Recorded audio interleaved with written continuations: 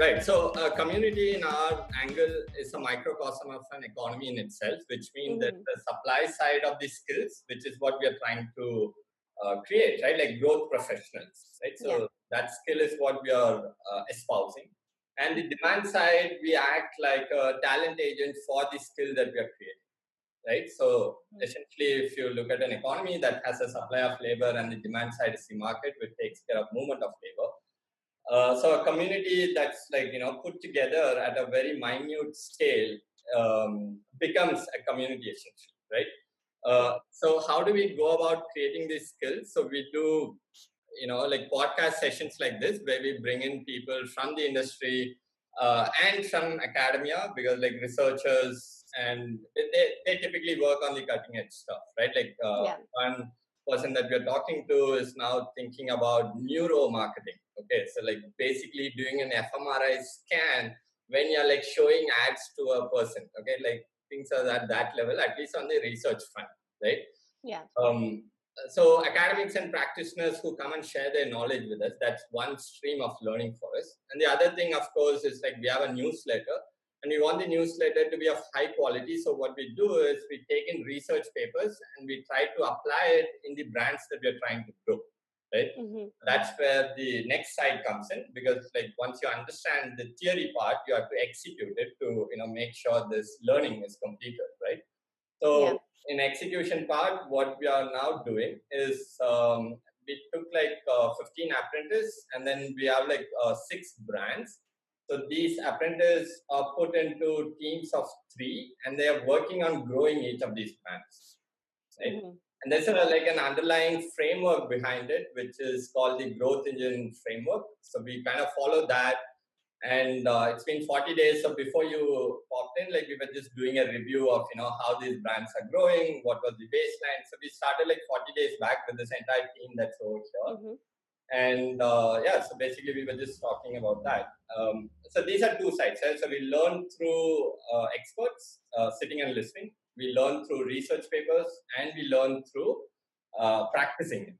Which is like literally writing ad copies and then putting it, promoting it, and then you measure it and then you optimize it, the whole cycle. So that's what we are trying to do. Any thoughts, questions till now?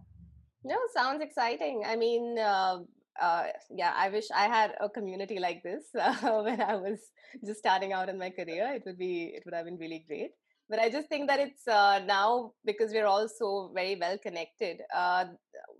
Say 10 years back, the only sort of marketing community you had is what you built in the school, or what you learned from reading other blogs. Right. And now there's just so much more, and it's changing so quickly. The more you know, the more you learn, and technology is just making things change that much faster, right? So, the more case studies that you keep reading and the more that you keep learning about what brands are doing, I think that just adds to the things that you can sort of work on when you have the opportunity to. Okay, so just, in the interest of everyone to know who we are talking to. So this is the 4th episode of Mad About Growth's podcast. So we have Poorva with us. So Poorva is a marketer, so this is in her words. So marketer with a diverse experience across advertising, consumer durables, and media. The range best summarized as toys to tech. Passionate about the intersection of technology, consumer, and brand. Presently at Google, managing large streaming players' initiatives, should we guess, for digital branding and scale customer acquisition. Previously led subscription marketing for Hotstar's international business. I can see it. Also built iconic kids brands, Hot Wheels, Uno, and Barbie in India through strategic marketing at Mattel Toys. Wow. When not spending time with my family and pets, I climb mountains for fun. Oh man. We have a community called Stop Being Boring. The moment I read this, I feel like I'm the most boring person here. Okay. All right. This is pretty impressive. I know you can't say the brand's name, but of course everyone knows what we're talking about here, which we'll come to. Okay. So now tell us, Poorva, about your childhood, and then like college, and essentially marketing. Sure. Yeah. So I had an interesting childhood because I moved schools every year almost. I think I've changed about 11 schools in 12 years. My dad was in the army, so we moved around quite a bit. Okay. And yeah, so I don't know. I can't really pinpoint when it is that I started being interested in brands, but I do recall that I have a very keen memory for every ad I'd ever seen. And Mm. this is before I knew that branding is a thing, or marketing is a thing, right? This is when, whatever, you're 15, 16, and the only opportunities in front of you in terms of career were engineers, doctors, I don't know, pilots, etc. And I was on my way to become a pilot because my father's a pilot, and I thought that that's the road, that's the way to go. But then we moved to Bombay, and I moved to Bombay for my studies after my dad was sort of leaving the army. And Bombay is a completely new, entirely different space, right? That's when I went to college. That's when I got interested in mass media and communication as a subject. That's where I built my own contacts, and it's not, and that's what they say, right? Like, I did not have any contacts in Bombay for Mm. advertising Mm. or for marketing, but I made those sort of connections, and I landed an internship at Ogilvy and Mather, Okay. like way back. And then my first job was in fact with them. So I started off with O&M when I was barely like 19 or 20, and I Okay. was with them for a year. And then I decided that, okay, advertising is what I thought I would do. And then I figured that advertising essentially is just communication, right? It's just Mm. one part of a much larger piece that branding entirely is. And I Right. was very keen on the business metrics side of things, Okay. and which is why I made the switch to marketing. And when I went to Mattel, I understood that when you manage a brand, you sort of are an entrepreneur in a larger company. Right. You own the P&L, you own the direction, you own the strategy that you're going to be driving for that particular brand. You own everything that happens around it, and that sort of at a young age gives you a lot of onus. It gives you a lot of ownership. It also puts you under a lot of stress because there are a lot of questions to be asked. You're always being scrutinized. Each of your campaign is always being questioned and scrutinized, right? Mm. Like everybody and their dog has an opinion about the kind of creative or campaign that you put out. So Right. that's the beauty and terror of being in marketing. That usually happens. But yeah, it's been a really interesting space to be in. And that's where I was. And then while I was, so Mattel is a fairly polished company and the brands are pretty well known. So the only kind of changes that you could make were in the business, and the business was impacted very significantly by the initiatives that I led. And at that point, I felt that, I see a lot more happening outside. Just Mm. like, when I was in advertising, I felt this FOMO saying that, okay, brands are really growing very, very quickly. There's a lot happening outside, and all we're doing is putting out TV campaigns and creatives and writing scripts and putting out artwork. Mm. That's the same kind of FOMO that I had when I was in Mattel, when I said that, okay, tech is completely changing the world. Tech is changing the way we communicate, and I don't know if I can really, if I see myself having a job in 10 years if I continue doing what I'm doing. So that's when I made the switch to Hotstar.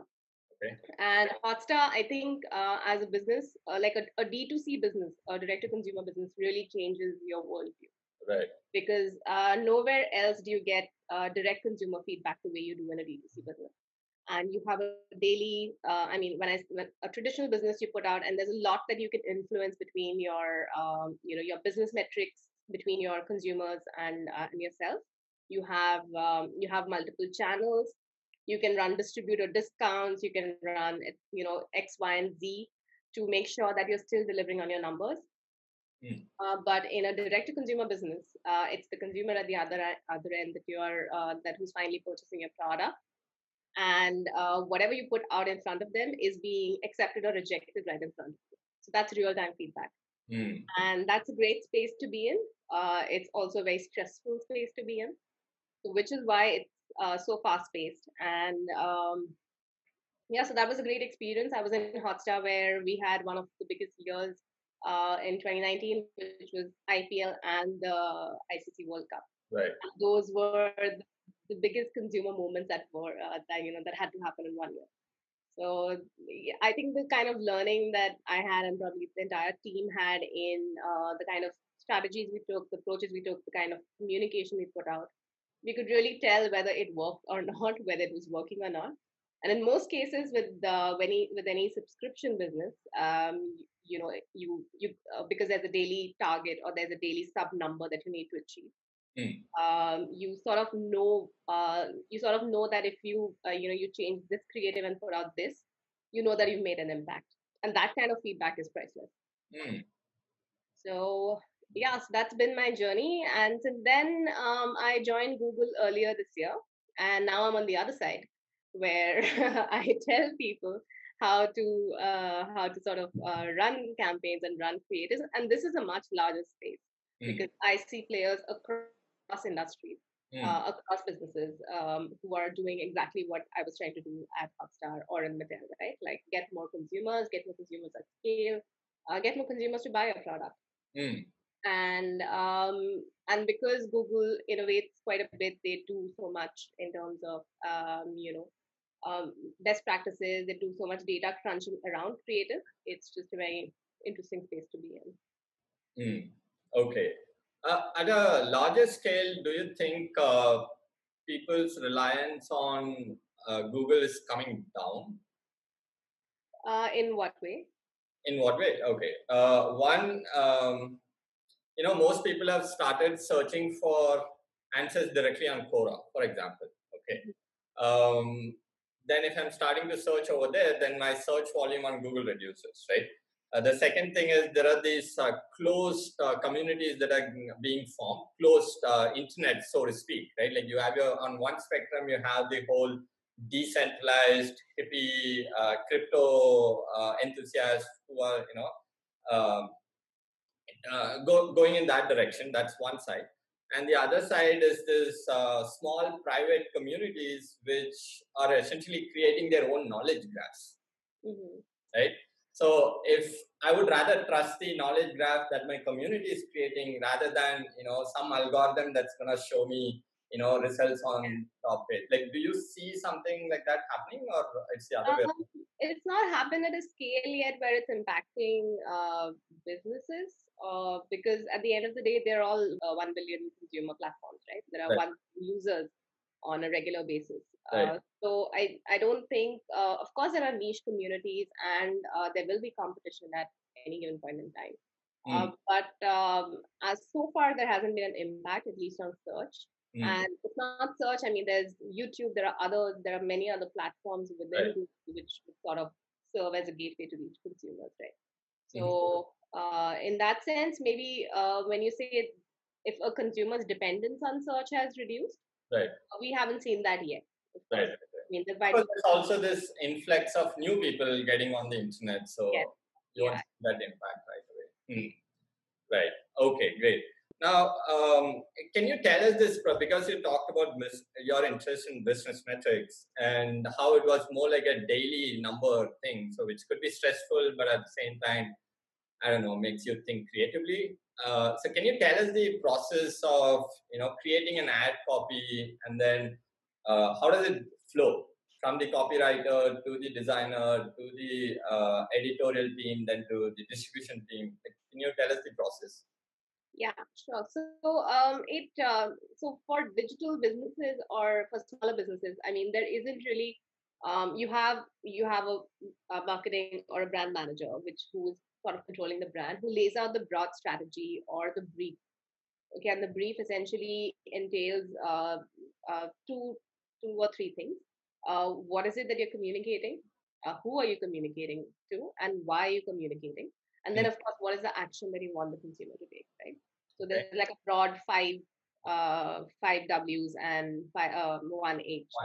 There's also when and where as to like which platform, which media, because your medium at the end of the day, most of the times is the message. Right. But those things and who the consumer is pretty much defined and influenced by the research that you've done. Okay. Of course, you have a product that's been built in mind considering an unmet consumer need. Right. So that's where you start with the product. Right. But if there's a particular hook or a cell that you have created basis insights that have come up, qualitative insights that have come up via research, that's when you that's what you pick up. Okay. So and there are multiple. So it's, for example, it's the IPL. You're selling the IPL at the end of the day. But for us, it was about there were other ways to watch the IPL. Right. There were features within the app that could enable you to watch with your friends. So that's the feature, and that's the differentiator, right? Between watching an IPL on a larger screen versus why would you watch it on. So those are the few things. So you pick that hook and you pick the what you think will work for the consumer. You test it, of course, to see to check if that's what the consumer is really looking for, and that's the brief that you give your creative agency, right? And then your creative agency comes up with a creative rendition of that, right? And that's something that is, of course, if you have the time. For traditional businesses, of course, they'll test it out. There is, you will do copy tests. You will do, if you go ahead and shoot the film, you will do a link test, or you will check how, at what points are the consumers responding. In digital businesses, it's pretty simple. I mean, you'll test it out, but you'll do like an A/B test. You'll have 2 or 3 different versions of the creative that you've made, and you'll put all of them out. And the 2 or 3 different creatives could be similar from a content or a subject matter perspective, but the call to actions might be different. Okay. The opening sequences might be different, because they say on digital or on video, this is specific to video, that you need to land your message within the first 5 seconds, right? And your brand within the first 5 seconds, because that's the attention span of the consumer. Also, I can skip ads after that. Yes, correct. And even if you run non-skippables, I mean, that's on YouTube, but on other platforms. I mean, Facebook has a completely different. It really, then again, your medium really matters, right? So while you can run longer duration ads on YouTube, you can on Facebook as well, but they recommend that the consumption is on the move and on the go. You're sort of skimming through while you're walking, and while it's a lean back environment. So you need to make sure that your ads are no longer than 15 seconds, because that's the ideal. So I mean, how do you tell your story and how do you crunch your message in those in those 15 seconds is what you. So those are some of the things, and then your creative, your A/B test finally decides how consumers are responding to it, and that's your video, and then which is your brand message that's put out, and then your performance creatives again have the same sort of your performance creatives or your remarketing creatives that you do, which you essentially reach consumers who've seen your ad with different types of copy, and there are multiple ways to do it. On Google or on YouTube, you can actually figure out what kind of personality the consumer fits in. So what kind of digital persona this person has, right? So is it someone who's interested in luxury travel? Is it somebody who's interested in outdoor travel? Those are kind of insights that you have around the users that you're reaching. So there are multiple ways of doing it, and your retargeting can be that much sharper to say that, okay, you watched an ad that I put out saying that, here, this is IPL, and it's great because you can watch it with your friends. And if you want to customize it for someone who's looking for travel, you can sort of customize the message to say, hey, just like you enjoy traveling with your friends, why don't you watch IPL with your friends as well? It's just a bad example, but like that's, the creative agency does the heavy lifting in the copywriting. Right. Okay, cool. So you talked a little bit about qualitative research, right? So this is like your typical focus group kind of a thing you're talking about? Yeah, so there are different ways to do it. I mean, of course, you have your brand track. A brand track essentially is it's led by Nielsen or by other strong players, and they run a brand track for you, which essentially is a panel of consumers who tell you on different, and there are different parameters and different questionnaires that tell you that, okay, what do I think of this ad? What do I think of this brand? How have I heard about it? What is my purchase intent towards it? Will I ever buy it? What does it need for me to even consider it in my purchase basket? Things like that. So that's your essentially a report that you keep getting every 6 weeks to make sure that your brand is on track, like literally on track. And track. And your qualitative research is dependent on your campaign, right? So you will put out your copies and your tests and everything, and then you will run it with the focus groups. And the focus groups could be geographically, I mean, depending on your sample size. So we've done focus groups where we picked up mothers in, say, 6 or 7 cities, and we've shown them, say, 5 different ads from different toys, and said that, okay, which one of these are the ones that you would consider? Which of these are the ones that you remember? And within that, we've shown them, like a new ad that we're going to put out. Okay. Yeah. So things like that. I've tested a creative, concept with kids as well, and it was hilarious because I think for Hot Wheels we were trying to do something. I think the theme was that while you love playing with cars, I think what boys enjoy more or kids enjoy more is crashing the cars, and that was the creative direction or the thought. And the different scenarios that we've created around it is that you can innovate around it. We were trying to look for, I think the key business objective was to find more ways to play with Hot Wheels rather than just, apart from the track set, or how do you play, how do you use the track sets more? And the different themes that we created were that, okay, you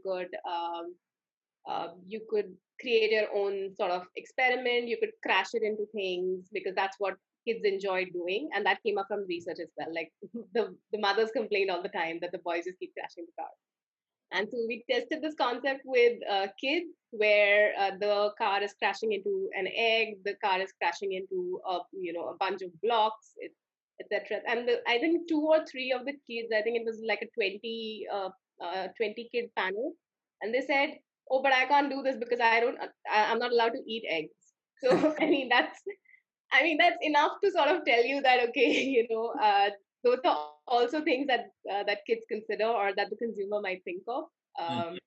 Because at the end of the day, they're going to see it as a message for them. Like, do I identify with this message, or is it something that do I see myself doing this, or do I see myself using the product the way it's intended? It's kind of like that the Mortein coil where the tongue comes out and it like licks the mosquito away. Like when we were kids, like that was the thing, and then like my dad bought this, and I was like, Dad, like it's broken. It's not jumping. It's not like going and catching the mosquito. Yeah, exactly. So that I think that was a nice way to break clutter. That was a nice way to make sure that people remember Mortein, and it also helped them sort of non-commoditize something that is, it's just a mosquito coil, right? They gave the mosquito coil a personality, which I thought was due credit to them for doing that. Yeah, definitely. Like, okay, so in your entire career till now, are you proud of like the ads that you have created? Like, and if you had to pick one, what would that be? Okay. Yeah, I think when I was in Ogilvy, we worked on quite a few things I worked on Cadbury Dairy Milk. Actually, yeah, I'm not very proud of those ads that we did with Amitabh Bachchan. They're very forgettable. But I'll tell you about the last ad that I did before I left Mattel. And it was a very small-ish ad. That insight was based around, I think it came up because so Barbie is a controversial product or a brand, right? Because they think that it's very loved and very hated as well. Like it sits somewhere in the middle. And because it has all these things about, okay, body image issues, etc., etc. Right. Yeah, and there are multiple ways to look at it, but the approach that the brand was taking on at a global stage, and you might have seen the campaign that they did, which was called "You Can Be Anything." So you can be anything or imagine the possibilities. I'm forgetting what it's called. Which is that that a toy essentially allows a child to imagine, right? And and that's what Barbie allowed children to be, or girls to imagine what they could be in the future. And we also knew that parents or mothers specifically sort of live vicariously through their daughters or through their children.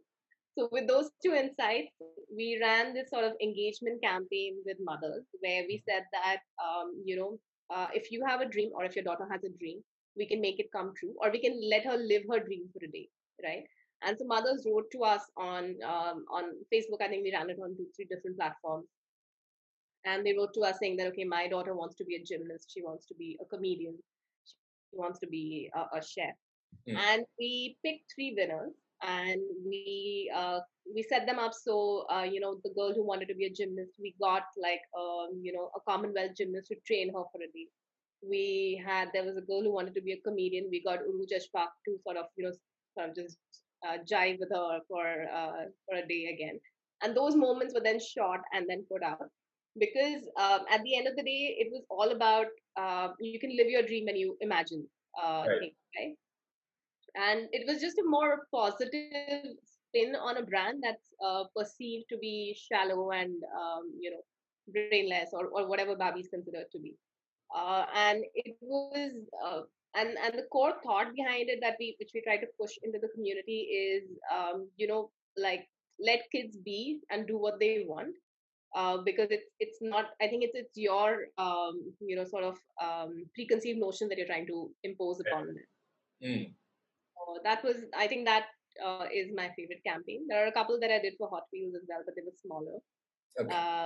But yeah, this is the one that I cherish.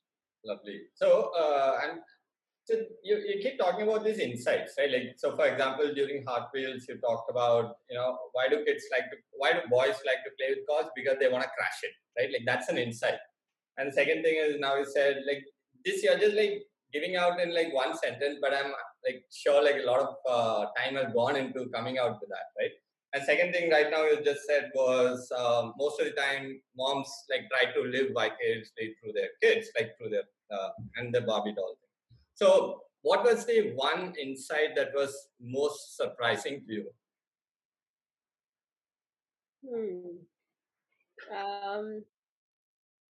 I don't think there's anything that took us by shock or surprise in any of the insights, but some of these things are really hard to get to in a particular conversation. So there hasn't been something that has been earth-shattering that's been revealed in in any of our researches. It's pretty much you sort of have an idea, but the point is that when you hear it from the consumer, sort of help to articulate it. You're able to articulate it better creatively in communication. So it's all about what the consumer can tell you that can help you personalize the message better to the user or the creator. Right. This is not. I mean, this wasn't a shocking insight, but I'll tell you, because we did this study for cartoon characters, and I was managing a brand called Thomas and Friends, which is Thomas the Tank Engine. It's a toddler brand that we were using, that we were researching, and this was about preschoolers, right? So, and we asked mothers that they would let their child watch Chota Bheem, but not Why Thomas the Tank Engine, because that also teaches values, etc., etc. And there, I think they came back to say that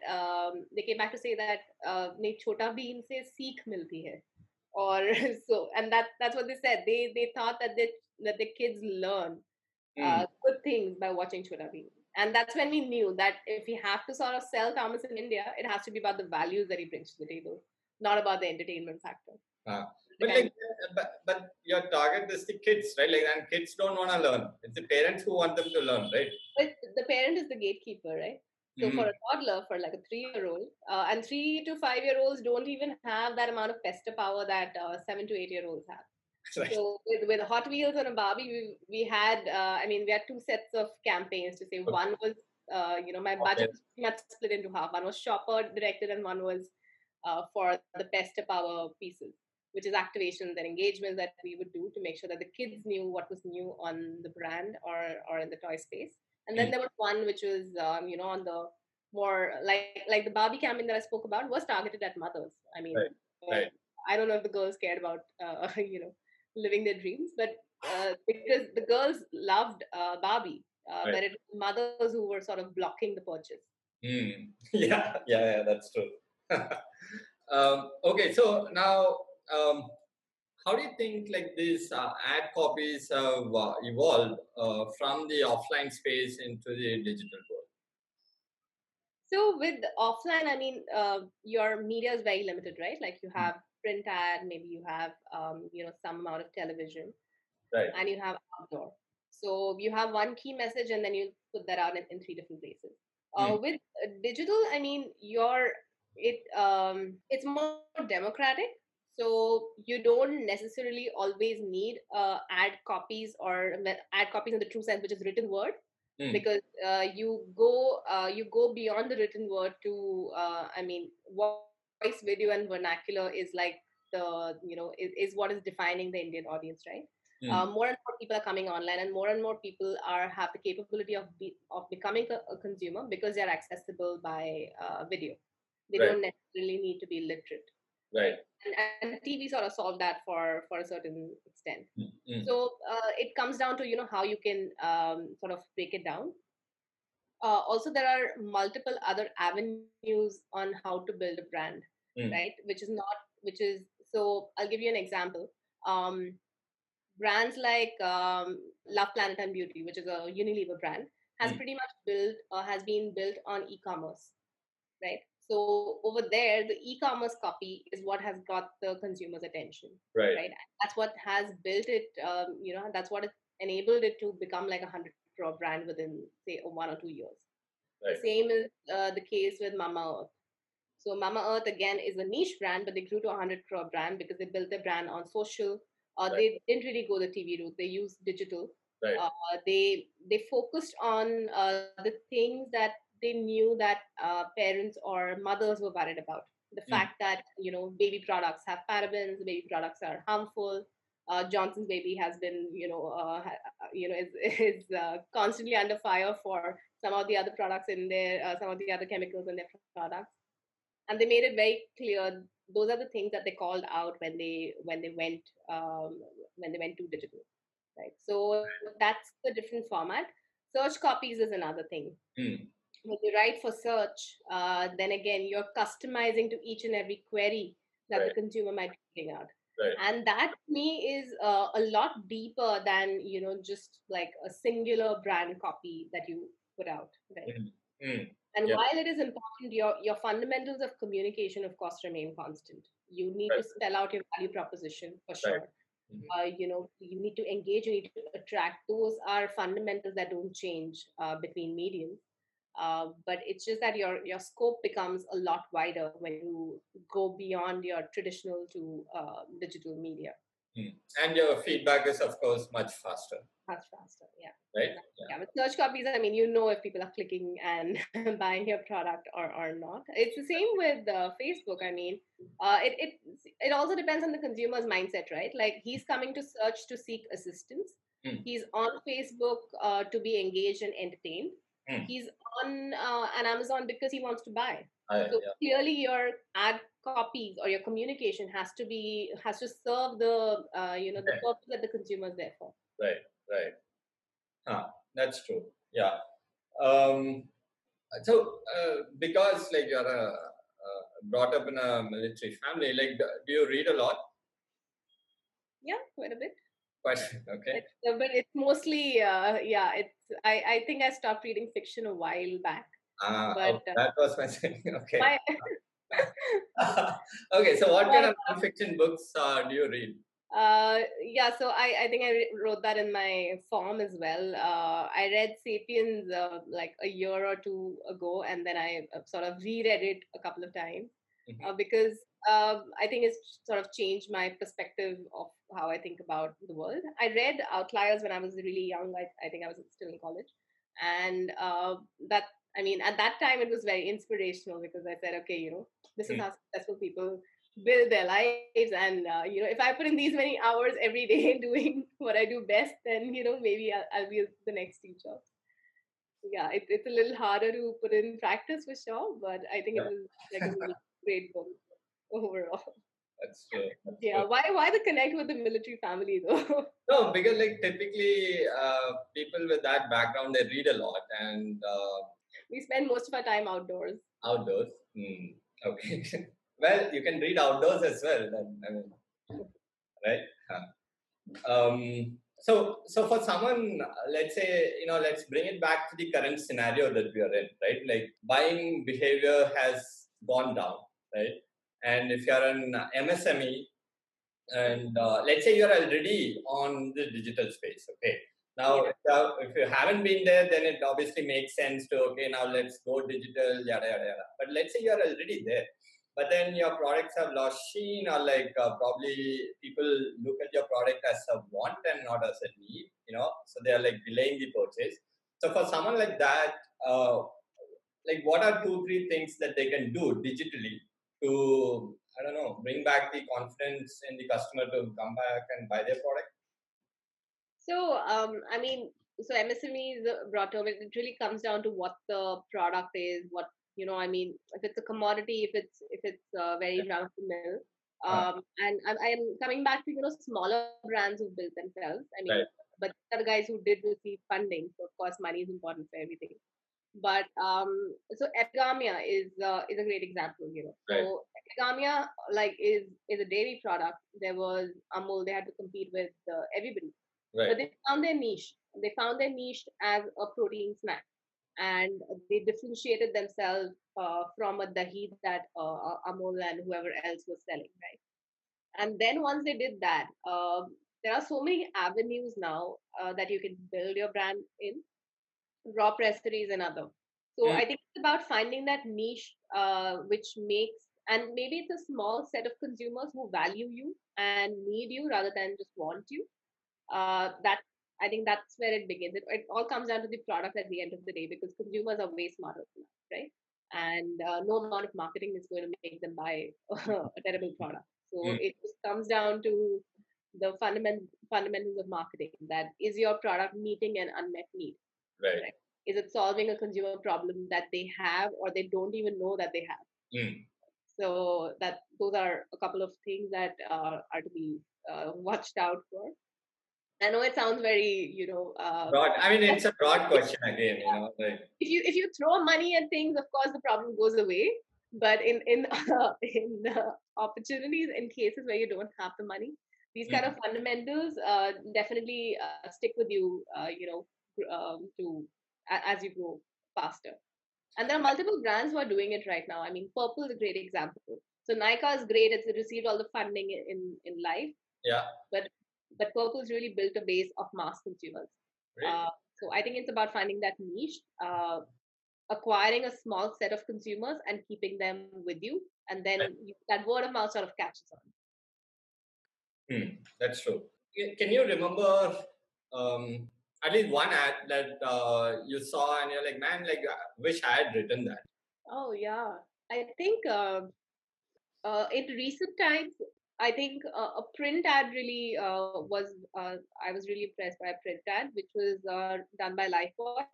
So when COVID really hit the country, I don't know if you guys are aware of it, but they put out a sort of PSA to say that COVID is here. It's dangerous, and please make sure that you wash your hands. And wash your hands with Lifebuoy. I mean, you don't necessarily need to wash your hands with Lifebuoy. You can use Dettol, you can use etc. I mean, they named all the brands that were available, all their competitors. That was something that struck out. I mean, I still remember it like 6 months down the line, right? Yeah. Because I think that was impressive, just the speed at which they executed it. Right. And in terms of a brand that I would have loved to write, I think all the Nike ads. I think they're just so. They're just so bold, and they do. And typically, you know what you say is they break all the rules. In creative, they say that like stock footage doesn't always work. They recently did an ad where they only used stock footage, and they just made it so beautiful. So I think they turn the all the limits of creativity on their head, and that's just top talent for me. They take controversial issues and they make them really. It gives you something to think about. So this so when you're talking about the Nike ad, you use the term bold. So now the question here is, have you written something really bold, like at the beginning of your career, and then like people asked you to like, hey, that's like too outlandish, we can't do this, we have to stick to our brand guidelines? Like, have you ever faced that? I don't think I've played pretty safe. Okay. I think I've worked on like family brands. Right, good. It's and that's the other thing, right? I don't think that every brand should be controversial and bold. I don't think that they should be controversial just for the sake of being controversial, right? And there are multiple opportunities. There are multiple events that happen. It's becoming fashionable to take a social stand, but I think you should know the limits of your own brand and of your own category, because nobody really cares if, I don't know, a toothpaste brand is taking a stance on Black Lives Movement. I mean, it's okay. Right. It doesn't, it should fit. The fitment is important. If it's incongruous, it's going to stand out for the consumer.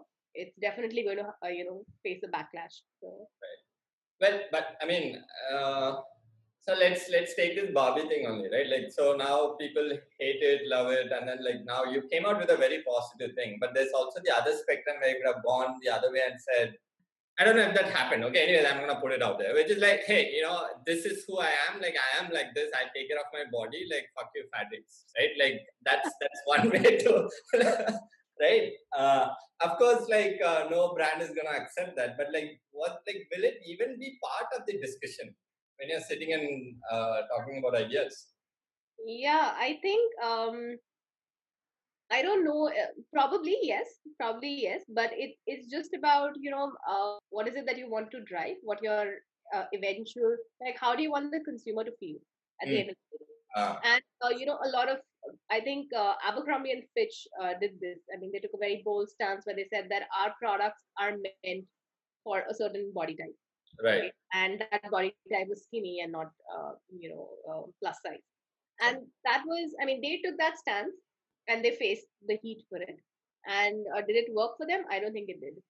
I don't think that Yeah, it did. Yeah. group of skinny people, like wanted to buy Abercrombie more because they felt it was for them.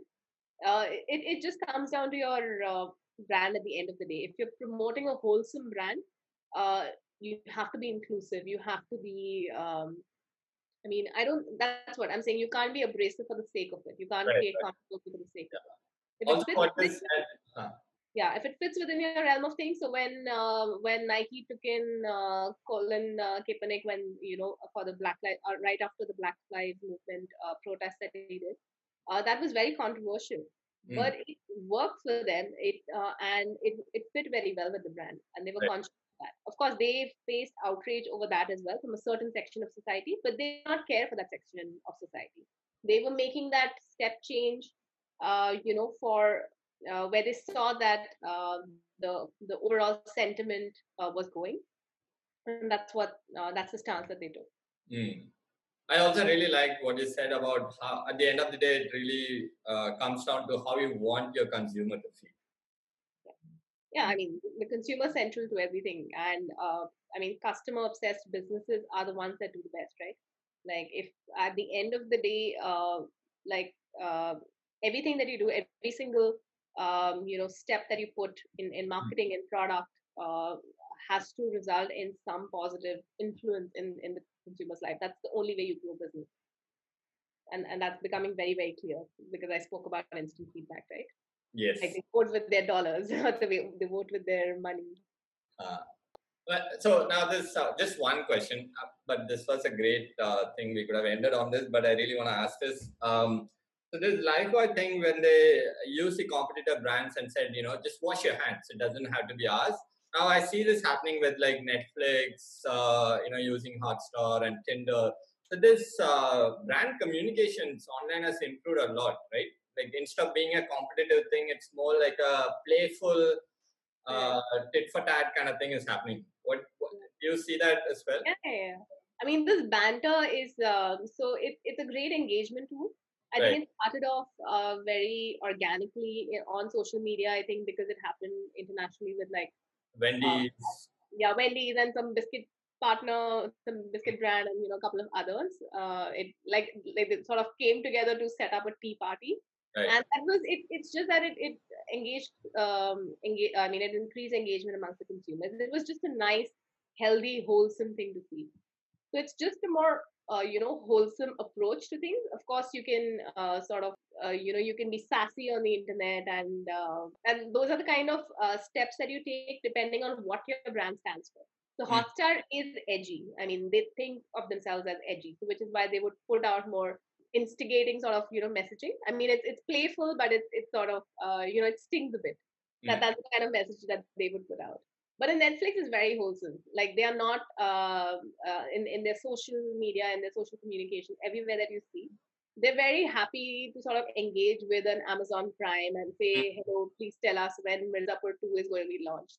And an Amazon 2 will come back saying, I mean, those are the kind of things that they do. It's I think it just comes down to what kind of a brand you are. And it's sort of become a gimmick now because I've seen it in marketing. So within say like within like say companies, if there are different brands, they will sort of sort of decide okay, who's going to tweet what and what the response is going to be. A lot of it is sort of forced now, but it's all right. It's all great in terms of works for engagement. So. Right. Okay, so one final question. Okay, that's it, and then we'll open it up. Okay, so this is about. This is something that I've been thinking about quite a lot in the last few months, which is about personal branding or the brand, right? Like you look at people like Elon Musk or like Naval Ravikant. These guys are trying to build personal brand. Whether they like it or not, it has happened like that, right? And now though you see a lot more Silicon Valley founders who are like trying to create cult, either around their brand or around themselves. Okay, and that's being followed as a strategy, right? Like. Cult as a marketing strategy. Okay, like creating a cult of people around your brand, right? Where do you see this trend growing? And like when brands become more human-like, right? Like that's what we just talked about in the last sentence. So where is this going? So since you mentioned cult, I mean I can think of the biking brands because they created this community or this cult of Peloton. Sorry. The biking brand, right? Bike community, yeah. I mean, so I think they are the ones who started it because they wanted to make it exclusive and they wanted to make it, it's the opposite of being all inclusive and being saying that this brand is for everyone or we are for everyone. It's the complete opposite of that, and it works in certain cases. I know when you're talking about the head of tech companies sort of branding themselves, and I'm assuming you're talking about Elon Musk, and they add to the value of the entire brand, right? So someone wants an edgy, really really dangerous sort of a brand. I mean, those are the ones that they will gravitate to. Right. I don't see it happening entirely in consumer brands, though. I don't, like there are people who sort of, disassociate themselves, at least CEOs who will disassociate themselves from brand because they believe that their brand is bigger than them. Correct. I think those are the brands that will survive. I don't think that building brands on a single person's personality, unless it's Kentucky Fried Chicken, really works. I mean, that's the kind of mascot you build, right? I don't. I mean, I don't know if it will work for consumer brands, honestly. Right. Because yeah, I mean, how many fans can one individual have? Yes. Like you have some tech bros who'll be really, really, who'll be really great fans of Elon Musk. But beyond that, I mean, it really, if you want to open up your market to other users or more users, then it's sort of restricting to have Tesla associated only with Elon Musk and nothing else. Okay. Well, I see a little bit of selfishness there, but it's okay. I mean, we want brands to exist, right? So this is a personal question. So, okay, this is about your. I climb mountains for fun. Yeah. Yeah. No, it's this thing I do like every. I'm not. I need a goal to work towards. Otherwise, I'll pretty much not move. I have a pretty healthy metabolism. Otherwise, the amount that I move, it's like I hate exercising. I hate working out. So it's this personal goal that I started to set for myself to say that I will do one high altitude climb every 2 or 3 years. Okay. And started it off with my friends when we did Everest Base Camp because a high altitude climb is something that requires training. And for a fact that if you don't train, for months, you're going to have a very hard time when you're doing the actual climb. So it keeps you grounded. It gives you a goal, something to work towards, and it gives you sort of that mental strength also that you build towards. So I did Everest Base Camp. I think 2 years ago I climbed Kilimanjaro, and the next one, which was the highest peak in Russia that we were going to do, Mount Elbrus, was supposed to be this year, which is now being pushed to next year. So I don't climb mountains like every year. I do treks and everything in the middle, but it's just a nice way for me to have a goal to be motivated towards, and I think it does a lot more for my mental fitness than in addition to my physical fitness. All right, lovely. Thanks a lot for inspiring us, both on professional and personal side. At least I was. Okay, so guys, do you guys have any questions? We have been writing ad copies the last 2 weeks at least. If you guys have any questions, unmute yourself, or you can put it in the chat also. Okay. Okay, yeah, I have a question. Hi, Poorva, this is Giridhar here, and thanks a lot for sharing your insights. So one thing that really caught my attention is when you said voice, video, and vernacular. Mm-hmm. So there's a lot of population that is increasing in the tier 2, tier 3 places, right? And with respect to the digital strategies, how differently are you targeting with respect to approaching the consumers or targeting the consumers in these markets? Or are there any other innovative tools or innovative strategies that you're kind of implementing to target these consumers? For the last 10 years or 15 years, there's already a lot of ad copies that are going on the television side, but on the digital side is something new, right? Yeah. I would like to get some kind of insights on that.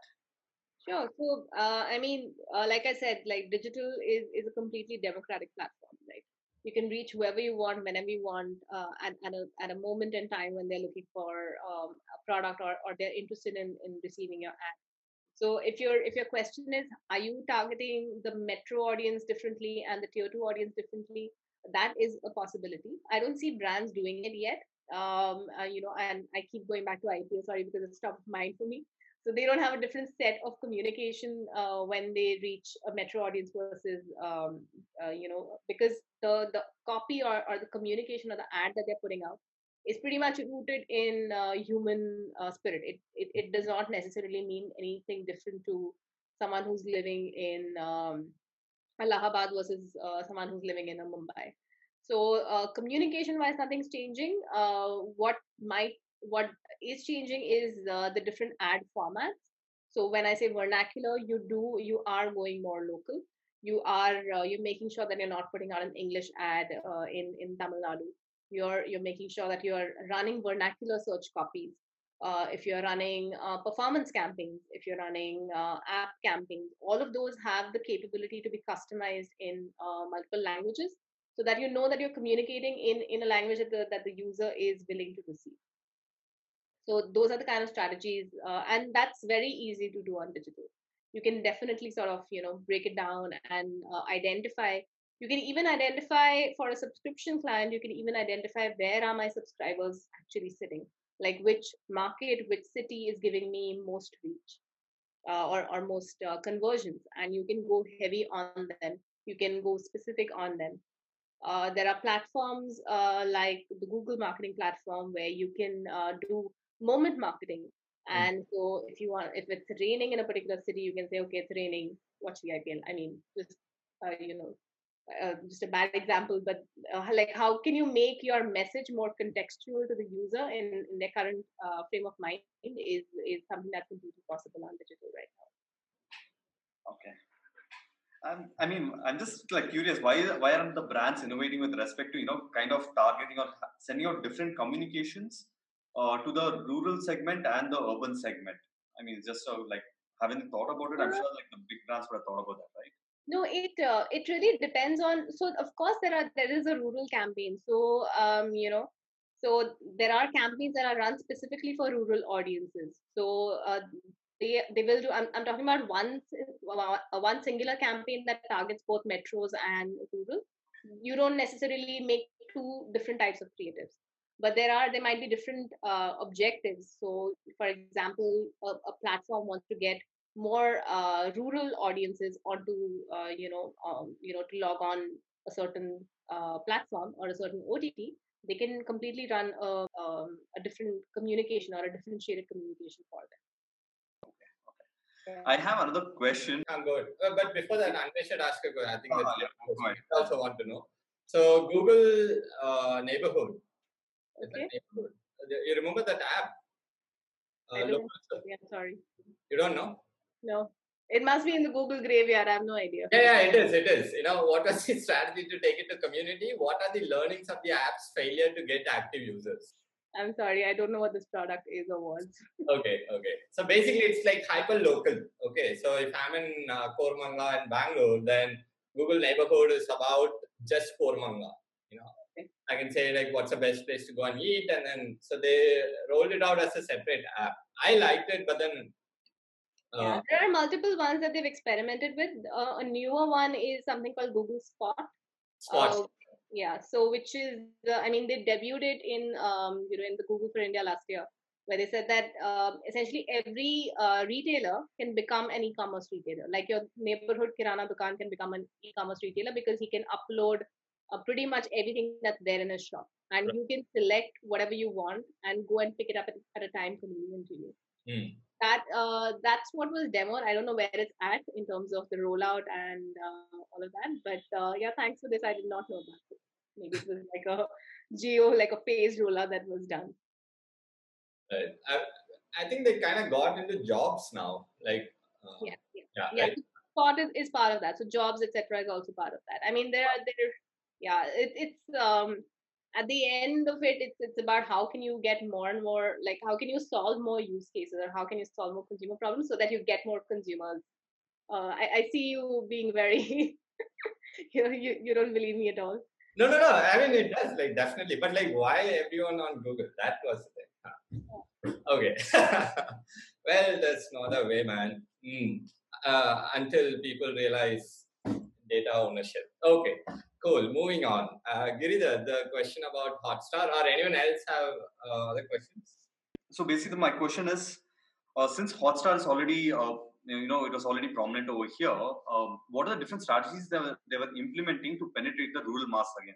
That is a tier 2, tier 3 segments. And since even the internet TV penetration has been a little hampered that side, what is it that they are what are the strategies that they are using? Here's the thing about AVOD businesses, right? Like or Hotstar. I mean, are you talking about what they're doing right now to penetrate further into rural markets? Yes. Yeah. Last 2 years, 2-3 years. So it all comes down to what kind of content they had, and the kind of content they had was IPL, which is pretty much like the what unites all of India, right? And so for that, they had specific campaigns, and like you said, they'd broken their advertising and their segments down by geographies that they wanted to get more users from.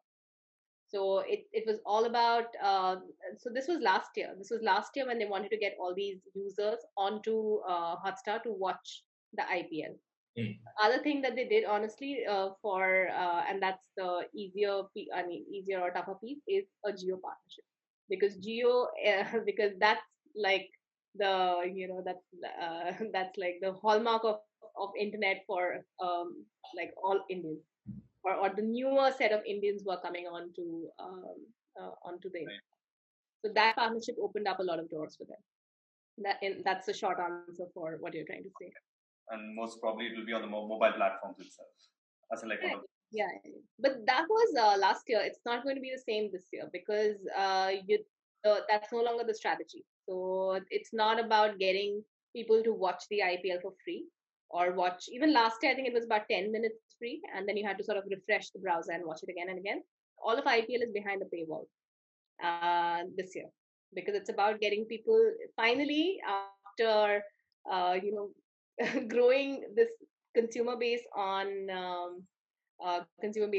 sort of like free content. It's time to monetize it. And that's what most businesses that's the route that most businesses will go to. Like the freebies aren't going to last forever because your tech costs are a real thing, right? Your cost of stream is a real thing. And if once businesses start focusing on profitability, you will realize that you can't keep supporting certain business practices. Yeah. All right. Thank you. Yeah, I have a question. Yeah. Hello, can you hear me? Yeah. You said that you were marketing Hotstar as an edgy brand. How are you doing that? Was it with respect to the content or?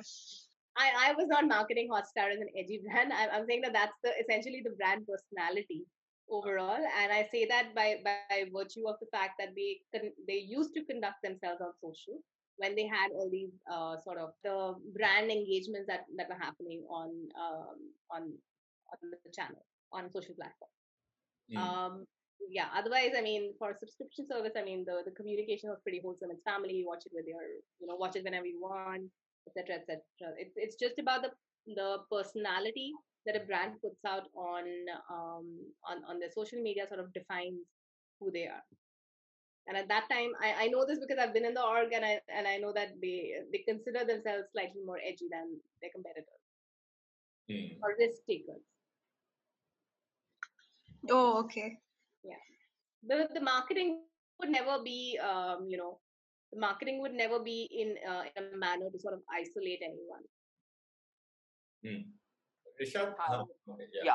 I have a two-part question. First question related to the OTT space specifically. If you see alt Balaji per se, right? They are focusing on Hindi original space. Like they are focusing on producing Hindi original content, right? And like the content was different OTT platform produce. They are completely different, but ultimately they are going for the same market capitalization, market share, right?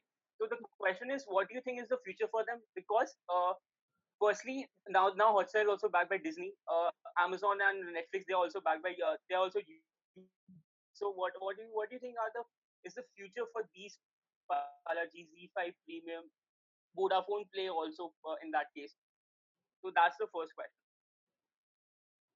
Yeah. So I think original content and OTT platforms was like the gold mine that everybody sort of chanced upon was like the gold rush that everybody chanced upon in 2018, and that's going to soon consolidate because I spoke about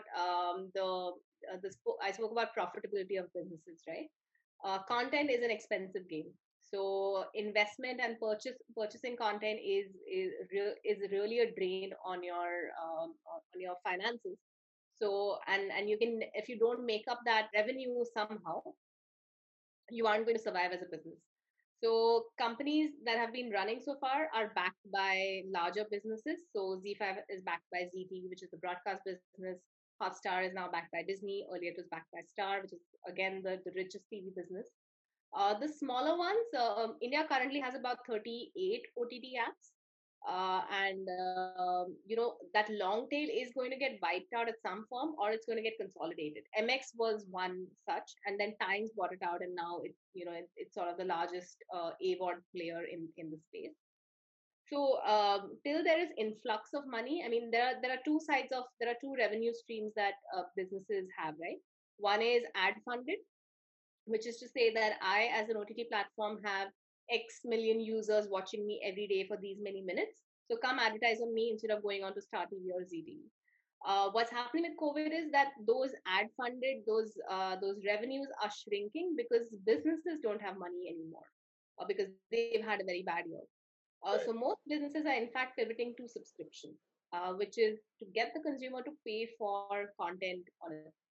All right. So the sense is that subscriptions will grow. If you look at the Statista numbers, we are projected to have about 46 million subscriptions. There is an entire report by BCG which talks about how there are going to be about 50 million subscribers within the country by 2023. I think we'll hit that number just way earlier. We'll hit that number next year. So the scope of subscription and subscribers will grow because people will pay for content. But the same study also says that a subscriber will not pay for more than 2 or 3 subscriptions. So then it comes down to the average revenue per user that we are talking of. Right. So when that happens, you will not have the larger, you will not have this long tail of businesses unless they have a funding influx from somewhere, because they'll either run out of content or they'll run out of money. And if they're not pivoting to the subscription model, they can't really keep up their revenues.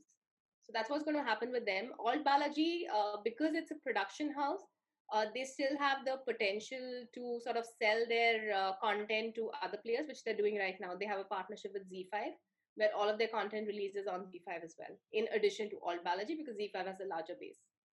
So people will figure out a way to sort of monetize their content.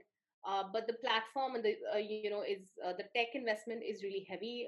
I doubt many OTT platforms will live to see another 2 odd years. So there will be mass consolidation. I mean, short answer to your question. Okay. The other question what I had was related to IPL and particularly to Hotstars. So, right, if you go back 2 to 3 years down the line, watching IPL on Hotstar was free. But then, like lately, last year also, and last year, they were playing with the time factor of it. Like it was 14 minutes initially. You can watch 14 minutes of free content, and then they automatically reduced it to 7 minutes, if I'm not wrong. So, was that a particular strategy which you used so that you can gain more subscribers? Yeah, absolutely. So that's what it is. It's last year, Geo users could watch the IPL for free. Now, Geo users themselves like number in millions and millions, which pretty much meant that a significant number of viewers watch the IPL for free. And the IPL is a very expensive property. At some point, people do need to recover the monies sunk into the sport, and which is why now it's moving towards a subscription or behind a paywall. So you can watch 5 minutes for free, but if you want to watch beyond that, you have to pay for it. And which is why they, again, comes down to the consumer offer that they have, which is they have a $3.99 pack, and they say there is IPL, there is originals, there's movies, there's TV, there's all of this content sitting behind the paywall, and all you have to do is pay 399 rupees. So that's the proposition that Hotstar is making this year to users, and their campaign and their plan is also like pretty heavy acquisition that they want to do. And in a similar fashion, the others also, like a Z5 and the others also make similar plays to say that for 99 rupees a month or for 699 a year, this is all that you can get. This is all the premium content that you can get on Z5. And then, of course, you have you have all the benefits of a subscription service or of an OTT. The fact is that you can watch on demand, you can pause, you can play, you can replay, things like that. Okay, perfect. Thank you so much. One more last question. So, for example, whenever you do some marketing campaign, so do you calculate the CAC, cost per customer acquisition? Yeah, of course. Your cost of acquisition is in a digital business right now is the holy grail. You look at the scale and you look at the CPS, the cost per subscriber overall. What businesses are not doing right now is looking at LTV, because in subscription models, and if you read Netflix reports, you'll see that they're very focused on LTV, because on the lifetime value of the consumer. They have calculated their lifetime value of the consumer to be about $200. Okay, which is great, because so if you spend $50 in acquiring a consumer, it may sound expensive at first go, because a Netflix subscription costs only like $15 or $13, whatever, but the lifetime value is actually much higher. That's not something that the Indian players are doing, because the industry is still very nascent. So that's where the industry is going to grow. And hopefully they'll look at a more holistic, more profitable approach to their business, which is to look at the cost of acquisition to the LTV versus just cost of acquisition in isolation. Okay, perfect. Thank you so much. So basically having a mindset of a researcher, looking at things from an experimental perspective and quickly iterating would help, right? Yeah, definitely. Yeah. Okay. All right. Cool.